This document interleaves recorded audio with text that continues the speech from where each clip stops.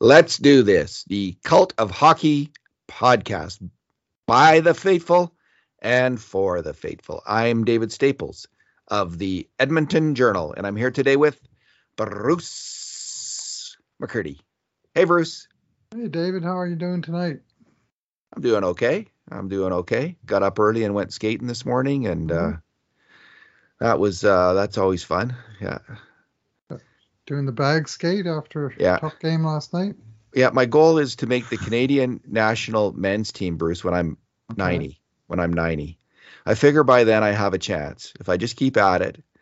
Of the age group team, yeah. I mean, they're looking for players by then. Yeah, I mean, I'm not talking about like the Olympic team. I'm talking about the plus 80. I don't even know if there's a plus 85 team or the plus 90 team, but so I'm working away. I've yet to peak as a player, is what I'm trying to say. All right. I'll bet you learned a lot about hockey doing that. Oh God, yeah. And I've been getting instruction, hanging out with skills coaches and taking, from Jim Fleming. I don't know how old Jim is. Maybe he'd be like right now. Jim Fleming, he's a legendary skills coach in Edmonton. He would be in the running to be on a national team for his age group because he's still a fantastic hockey player. Yeah.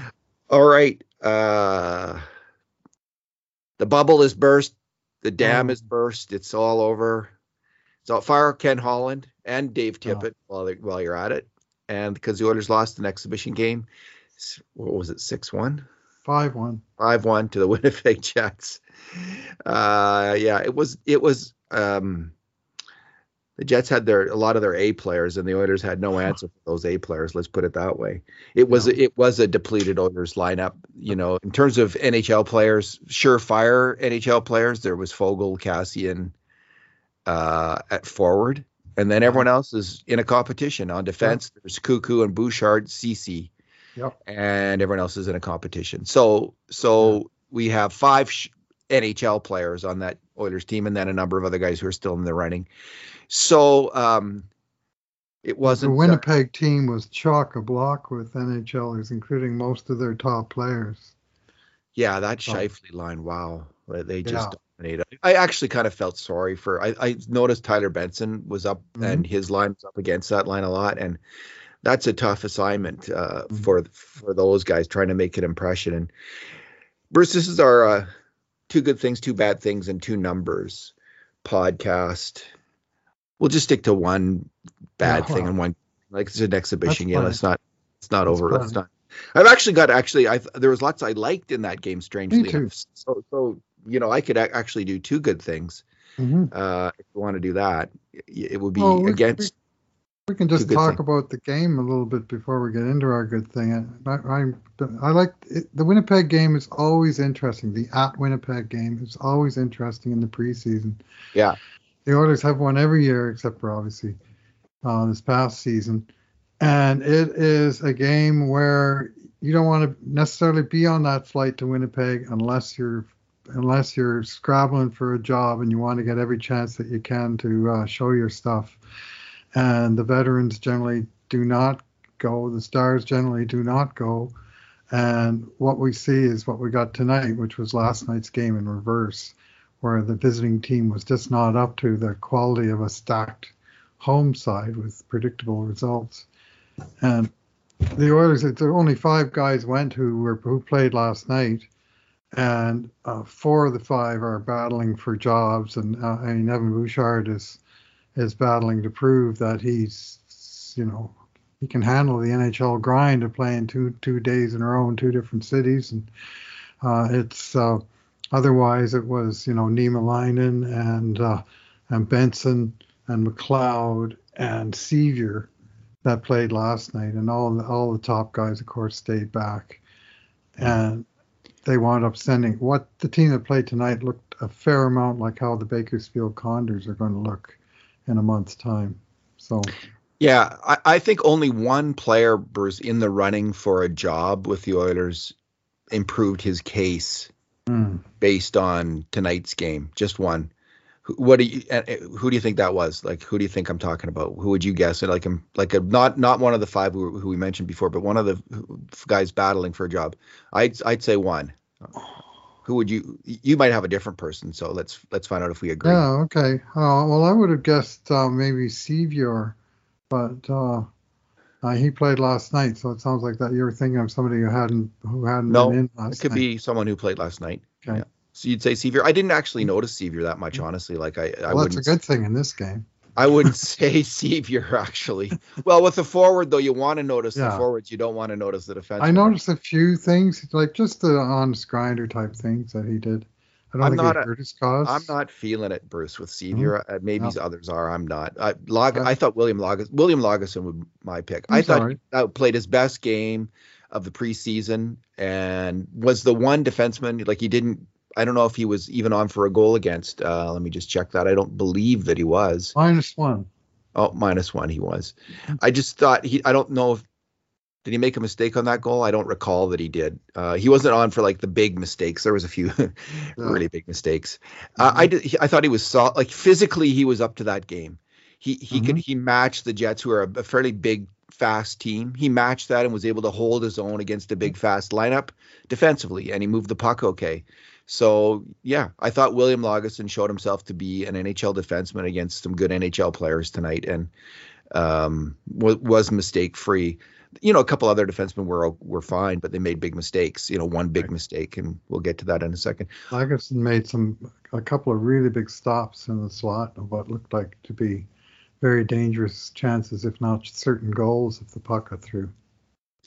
Yeah, this coach only played him 1757, so they're not loving Wild Bill with the ice time so far in the preseason.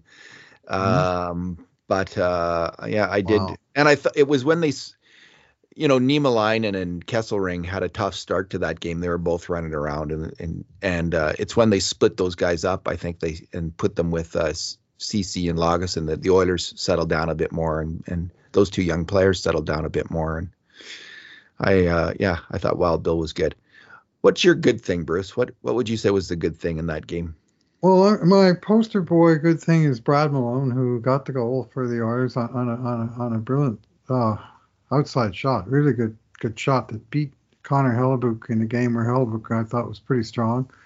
He wasn't pounded with shots by any means, but he was not easily beaten. But Malone beat him with a good outside shot. It was kind of funny. There was about 2 minutes left in the second period, and I was talking with my wife, as commonly happens during an Oilers game, and she was saying, uh, was wondering who of the Oilers might be likely to break through and score a goal, if anybody. And I was saying, well, if anybody, I don't really like our chances.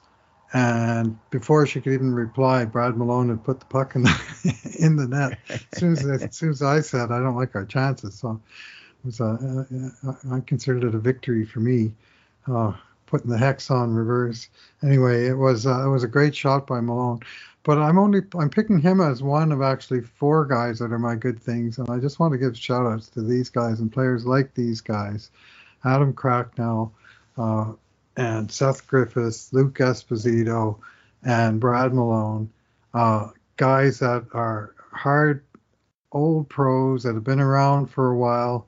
This game tonight's probably the closest thing those guys are going to get all season to playing against an NHL team with NHL caliber players in it. Three of them are committed strictly to AHL, and the fourth, Seth Griffith, is a pretty long shot to get a look with the Oilers at any point.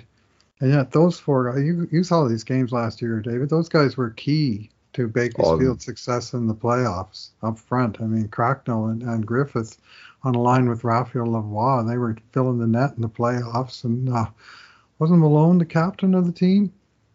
And I believe so. Yeah. yeah, and Esposito is one of these heart and soul grinders that you'd be happy to have at the 3C. Well, he's that caliber player, but at the American League level. But just brings it every night, and he brought it tonight. And they all brought it tonight, and I thought that for the going to Winnipeg game where you have to catch a flight in the morning, fly to Winnipeg, play that night, and fly home that same night, which is why the vets don't particularly like this game. And Jason Strudwick has a great story about that, by the way. That these guys welcome the chance, and Brad Malone, man, was he hitting? How many hits did he have tonight?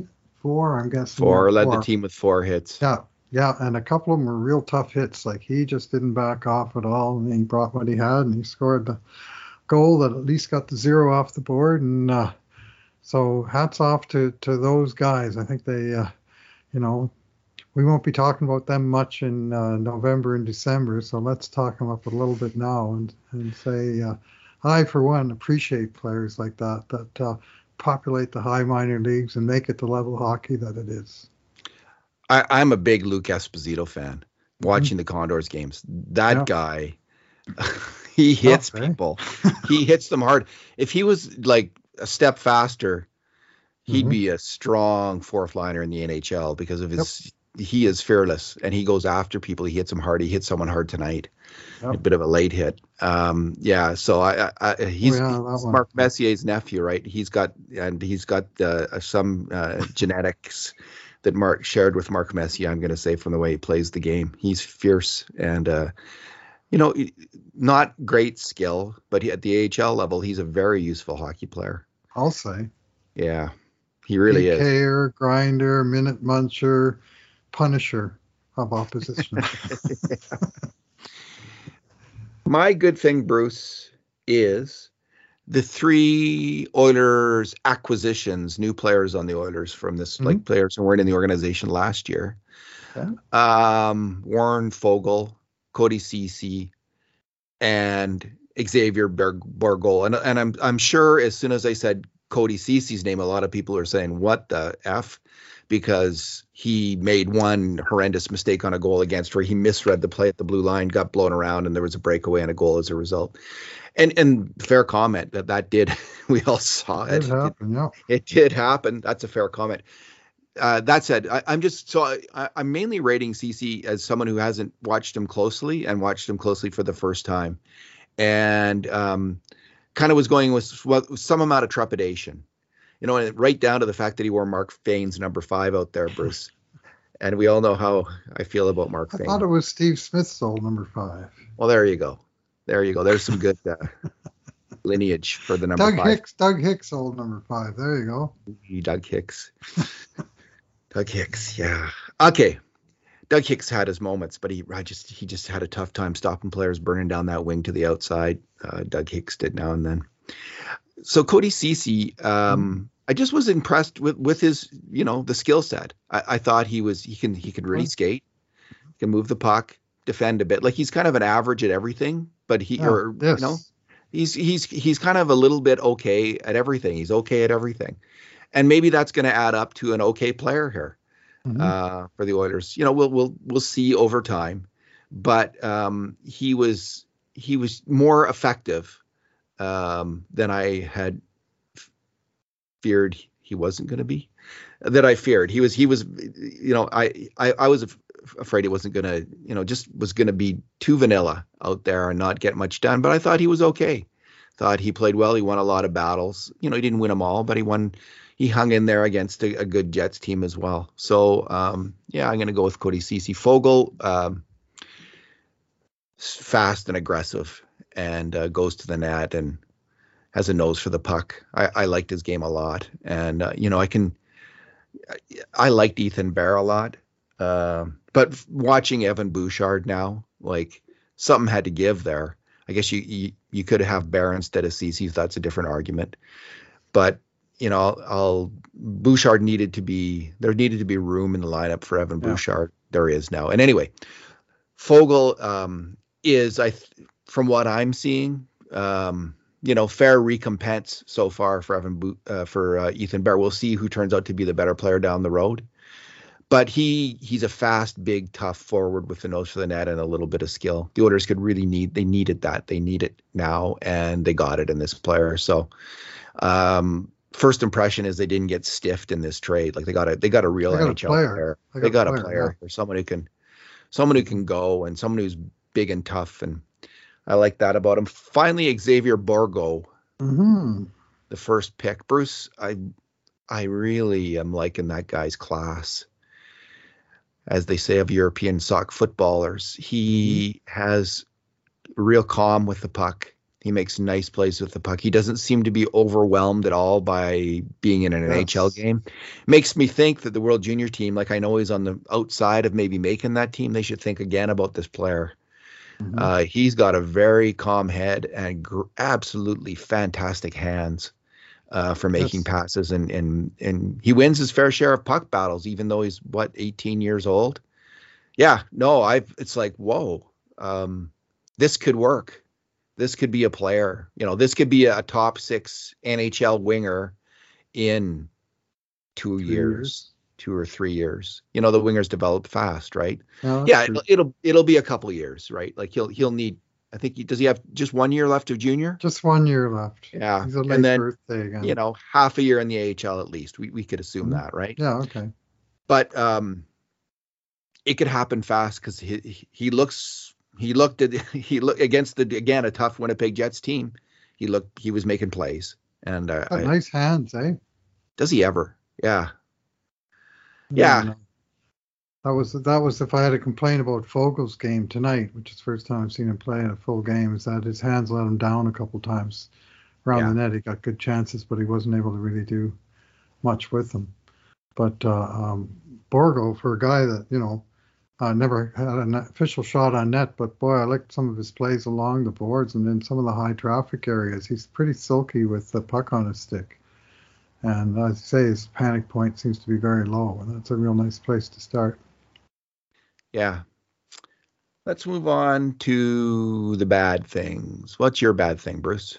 Well, I'm going to single out Evan Bouchard tonight, in part just because he's been getting so much love and everybody's liking everything he's doing, and just for balance. I mean, all of these guys, they have good things, they have bad things. And tonight we saw from Bouchard, I saw at least more of the potential weaknesses in his game, and just some of the strengths that tonight weren't particularly strengths. Like, he's noted for getting his shots through. Well, tonight he tried 5 shots and 4 of them got blocked. They weren't getting through. And his passes weren't always clicking. They were either getting deflected or they weren't finding the target. And I didn't find that the play flowed through him particularly well. And on the other side of the puck, when Winnipeg had it, they really lit him up a couple of times. One that turned out to be a goal where the guy went wide on him, cut in on net, and the rebound bounced up and it hit Austin Poganski. I think that was his goal. Hit him in the body and bounced in. Well, that was after Bouchard had been burned to the outside, and his partner Cuckoo came in and tried to clean up the mess, but they got a bad bounce, And then he also got a bad bounce on the last goal where puck hit his skate and went right to Kyle Connor with the whole open side. I mean, what are you going to do? On the other hand, there was a couple other times where he got burned where Cuckoo, or in one of the cases, one of the goalies bailed him out. And I just thought, for a test of a guy, playing against a tough team where he was basically top pairing, or, one of the 2 top pairings, that Winnipeg exposed him a little bit. Yeah, fair enough. I still liked a lot of his moves under pressure with the puck. There are things he does that I just love. And but you're right. Tonight too.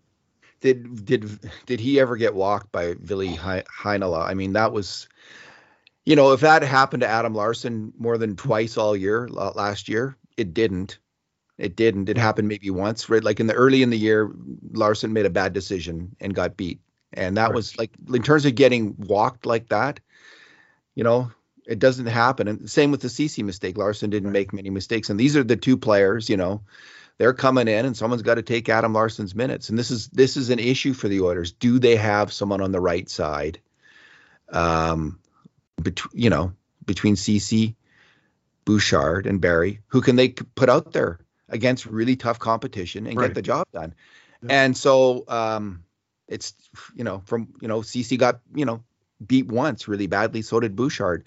So they're going to have, that can't happen consistently. It can hardly ever happen, is the truth. if you're going to play against tough competition, because they will eat you alive in the NHL. Like that will if it happens to you, it could happen to you 15, 20 times a year, which is way too much in the NHL against any competition. So, that's an unanswered question still. Well, there's getting beat wide and there's getting beat wide, right? If you can push the guy far enough to the outside that he has to cut across between the bottom of the circle and the icing line, the goalie's usually going to be able to deal with that. But if he's able to make that cut inside the face-off circle and take it right to the front of the net with options, trouble is going to ensue, and it did tonight. Yeah, I thought Bouchard's mistake was particularly not good. You'd expect him to do more, like hit that guy or, two-hand him with your stick. Oh, yeah. Take him out. Oh, well. Don't get walked like that. I mean, don't injure him. Just trip him. Do something like as you're desperately going for the puck, diving for the puck, maybe you wipe him out. That's what I was trying to say, Bruce. You do what Jim Kite did to Paul Coffey in about the 1985 playoffs. Yeah. Full diving slash. I don't think so, but I do think he needs to. You got to be able to push that guy out and worsen his angle more than he did on that play. Fair enough. And so good for you to bring that up. And, I think it is good to temper some of the enthusiasm we have. And don't hate Evan Bouchard. You hate him. I can see it on your face. I can see it in your eyes. Oh, man. Yeah. It's good to temper it because we do have, as I say, we have this issue. Who's replacing Adam Larsson's tough minutes on the right side? This is an ongoing question that's not yet answered. Okay. My bad thing. There was a great line in the AHL last year, Ryan McLeod, Tyler Benson, and Cooper Marody. And they tore up the AHL. They might have been the best line in the AHL. And they all came into camp with great hopes. And, they've all had moments. They even had moments this game, all 3 of them. But, where's the beef? Benson did make one fantastic pass to, I think that was Sevier in the slot. Mm-hmm. When Sevier almost scored there, I'm sure that was Benson who fed it over. He's good for a pass like that every game. Like he really is good. But I just, he's not making the mark that he needs to make right now. I don't think, Bruce. If I'm completely I hate saying that because I'm rooting for this guy so much, and I really want him to succeed. So it just pains me to say that. But he's had these 3 games now, right, in the NHL, and as a forward, you want to get noticed. And, he's come close. He almost scored a power play goal the other night on a rebound. He's getting in the middle of it, but he's got to get some results, and he's got to step it up a little bit more. And again, this line was in tough against the Scheifele line often tonight, I believe. That's a tough assignment for any NHL players, anyone. So that was a really tough one for them. Ryan McLeod's, as the game got going, he was skating well. He started to move his feet more and make some plays. But again, we're not seeing that finish, and we're not seeing just a little bit more drive, just a little bit more inside of the other player's sweater, as they call it, I guess. Mm-hmm. I always find that a little bit odd, that expression. But anyway, inside, getting into their space, hitting them, bumping them, grinding them. That's what they should all do. Now, maybe the Oilers coaches are looking at these players and they're thinking, you're Staples, you're judging them on their offensive play. Really, what we need to see is defensive consistency and defensive strength. And I can't watch the replay, so I'm having a little hard time grading them on that. And maybe they've all done well enough defensively. Cooper Marody was caught out early in the game defensively in one of the cluster Fs that went on early in the game. Again, he hasn't distinguished himself, probably the least of the 3, Marody. So I want to see more. I was hoping to see more. I haven't seen it. I saw one nice play out of Marody tonight that a teammate wasn't able to do anything with. I think it was a pass. I don't even specifically remember the details other than going, that was a nice look from Marody, and it just didn't turn into anything. But he made a good play. But You're right. I mean, these chances are fleeting. I mean, Tyler Benson's had 3 full games now. Tonight he had 0 shot attempts. 1 block shot, -2, no hits. I mean, that's not necessarily his game, but none is not a good number. And he he did draw a penalty one time when the stick got slashed out of his hands in the neutral zone, and they drew a penalty. And they actually had some good pressure on the 6-on-5 afterwards. But compared to what his prime opponents are for the 4 and 5 left wing jobs, which are Shore and Perlini, who both had a good game last night. Tonight was Benson's night where he could shine, and they had no chance to shine. So, and unfortunately, it was another fairly so-so night for him. Alrighty, are we at numbers? Yes, sir. Your number, Bruce. I'm going to go with 23 minutes and 52 seconds, which is Cody Cece's ice time in this game, number 1 on the team. He also led the Oilers with four of their 18 shots on net in the game. 4 of them came off the stick of Cody Cece. He was even on the night, which you'll recall he got burned on that one goal where he tried to stand up at the blue line, and the one guy chipped it through him to the other guy who walked in. So he did get burned there, and he was on the ice for the 1 Oiler goal, and otherwise he played 2/5 of the game and basically sawed off his part of a very one-sided game. So I'm suggesting just from that he probably did something right, and my eyeball said, yeah, he did do some things right, and we talked about it a little bit earlier, just sort of the breadth of his game. He does a little bit of this and a little bit of that, and he doesn't like truly stand out in a good or bad way, and on a very wide range of responsibilities. I didn't notice that. That is a lot of ice time, and it's indicative, like when they're thinking of who's going to be the shutdown guy, maybe we're looking at that guy's going to obviously get that first opportunity. Probably he and Keith are going to be asked to do that kind of work, I'm guessing, early in the year. So good luck with that. Let's hope that works out better, because we spent that's like 5.5 and what is it, 3.5 $9 million worth of defense pairing there. So they got to come through for the Oilers. If the Oilers are going to win. If the Oilers are going to be, like, I think the Oilers are going to be a good team this year. If they're going to be a great team this year, those 2 players have got to come through in a shutdown role, essentially. My number is 8 and 6. That's Ryan McLeod on the face-off dot. If he's going to make the Oilers, he's got to win face-offs. He did so tonight against a pretty good face-off team, the Winnipeg Jets. So I think they are. That's my memory from the playoffs. I don't know what the regular season stats will suggest, but that's a good number. And it's something that they're going to, again, if he can do that, that's something other players are going to struggle with. I think, yes, Ryan's a good face-off guy. So I don't know, like, there's not a ton of competition, Bruce, for the 4th line center job, unless you're going to play Devon Shore there, which is a possibility, I guess. So McLeod's path to a job is wide open. Right.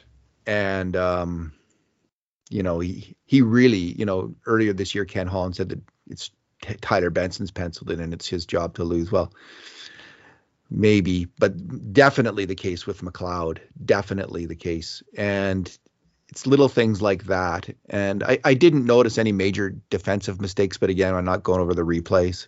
There might have been some from McLeod. So if he's taking care of defense and he's winning faceoffs, he can play this year in the NHL, even if the offense, even if he's like a 20-point player or a 17-point player or something like that. If he's killing penalties, winning faceoffs, strong defensively, that's good enough for a player his age. So, he made a couple of very sound defensive plays, I thought. Where he read a pass that was going through the lane to a guy in dangerous position, and he was able to get a stick in the defensive slot and cut it out. And that's the sort of emergency play that you need to get from your center occasionally. Yeah, tonight he was 4 of 7 in the offensive zone, 1 for 1 in the defensive zone, so they weren't too much relying on him in that situation. But he got He was 50% or better in all situations. Yeah. Alrighty. Well, we have a game Friday, I guess, Bruce. Yeah, against Seattle. Again. And Okay. yeah. They're playing four home and homes. Calgary, I see. Seattle, Winnipeg, and Vancouver. There you All the go. closest geographic rivals, with Winnipeg being about the furthest. Thus, the popularity of the going to Winnipeg road trip that they have every September. You remember that commercial? No, I don't. The guy was the ball guy was a bit of a funny guy. He was going on vacation somewhere, and he found out he was on a plane that was heading for Winnipeg instead of Hawaii. Yes, I'm going to Winnipeg. I've been to Winnipeg. It's a nice city. Yeah, except for the no airport part, eh? The Forks is nice. We drove there. Yeah, the Forks is nice. The downtown's okay. The Riverwalk's really nice. Edmonton should have something like that. Bruce, I just want to ask you about two developments that happened today. First, there was a story about Adam Larsson, which was pretty interesting. You know, there's been why did he leave has been a major question. And from Larsson's own mouth, it sounds like a big factor was the death of his father, which had been rumored in the past. About that. And so he talked to reporters about that, and seemed to indicate that he just didn't feel, he just needed to move on. Like there's something about being in Edmonton that reminded him of that traumatic event. He talked about his incredible closeness to his father. He thinks about him like, I think the quote was every minute of every day or something like that. Like, that's extreme, but yeah. When he said it though, it's like, you know, some people really are close to their parents in that way. And if that's hanging over him, you can see that as, I can see someone like that being a reasonable explanation for someone just wanting a fresh slate, turn the page, move on, get on with your life. So that was interesting because, you know, who knows if there was other reasons. We don't know if there was any other reasons, but that's what he's saying, and I'll take him at his word. It's you know, it was that quote though where he talked about his, you know, his obsessive thinking about his dad that can actually convince me, like, yeah, okay, right.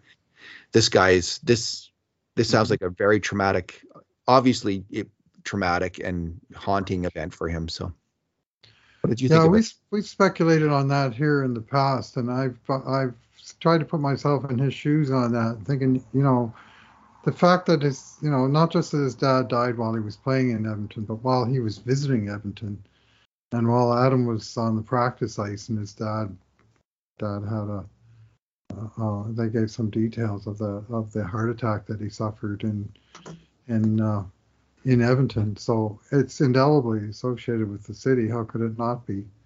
So I don't think it was a matter of him not liking the team or his teammates. You know, he got along fine with them. He certainly had a good role to play on a good team. But he was reluctant to sign that extension here, even when the Oilers offered a fifth year. And then when he went to Seattle and he saw what the opportunities were there, and you know how he really could turn the page by just saying yes, I'll sign, that he said yes, I'll sign, and time to move on. You know what? He played in Edmonton for 5 years that he had on his contract when the Oilers got him. Yeah, he lived up to that contract, and it's really unfortunate what happened. I mean, that's one of the saddest things that's ever happened to an Oilers player. While we're on the team. It's such a young man, like he was just 50 years old, and like great shape, former pro hockey player himself, you know, and very close apparently. So was he just off the plane? He'd been here. I think he'd been in town for like a day or two, and he was going to stay for a few weeks or something. But right. There was a very good article today that was up by Maddie, wasn't it? Jim Matheson, yeah. Yeah, and that gave some of the background detail. Yeah, great work by Jim on that one. You're frozen right now on the screen, Bruce. I don't know if you can still hear me or not. The second thing I was going to raise is Josh Archibald. And yeah, there you are. You're back. Sure. Josh, it wasn't you. It was some computer glitch. It just froze your screen. Josh Archibald, well, he hasn't made a comment, but was it Tippett or Holland? Yes, Tippett. Tippett, who talked about, it was Tippett, who talked about Archibald has some other health problem. They don't know what it is. And he's going for testing right now. And that even if because of this, even if he didn't say whether he wants to change his mind on the COVID shot or not, COVID vaccine, he couldn't get it right now anyway. So what did you make of that? I don't know what to make of that, David. I really don't. I mean, it's such an odd thing that he's come up with this whatever illness it is, not COVID. They said he didn't test positive for COVID, so it's something else. Just at a time where, decision time about taking that needle, or, at this moment in time, he could wind up on injured reserve if he's got some kind of illness. I mean, let's see what the doctors have to say. I don't want to doubt his word any more than to doubt Adam Larson's word, but let's see what happens after the medical exam. Is if he winds up on long-term injured reserve because he's sick, well, he's sick, Yeah. Maybe he's got what it is. I'm going to speculate here, Bruce, because I don't know what's in his head and I don't know his physical condition. So this is just pure speculation. So you take it for what it's worth, which is just speculation. But right. I've seen other people struggling with the decision to get a vaccine shot and be under tremendous stress and anxiety because of that. It really, to take a stand like this, anyone who's taking it can sometimes be the first time in their life that they've taken such a stand, and it puts, again, it's just unbelievable pressure on some people when they're doing this. So speculation, it could be something like that. Stress, incredible pressure and stress that's getting him down psychologically. And again, I just want to repeat, it's just a guess, but maybe that's what it is. So, alrighty. Yeah, well, I guess, who knows if it's a personal health issue, we may never find out exactly what's going on, but let's just say we can add it to the list. Like, it seemed like it was going to go one of two ways. Either he was going to get the job and join the team, or he wasn't going to get the job and the team was going to find some way to come up with some other solution and probably send him out. Well, it's now a third possibility that he might be slated for injured reserve while whatever illness or physical issue that he's dealing with is dealt with. And good luck to the guy. Like, good luck to Josh Archibald. I hope he figures out how to get through. I hope he's fine in the end here. Figures out how to get through this and continues on with his professional hockey career. All right, Bruce, I guess we'll talk Friday. Thanks for talking tonight. All right. Thanks for listening, everyone. And in the meantime, and in between times, this has been another edition of the Cult of Hockey podcast.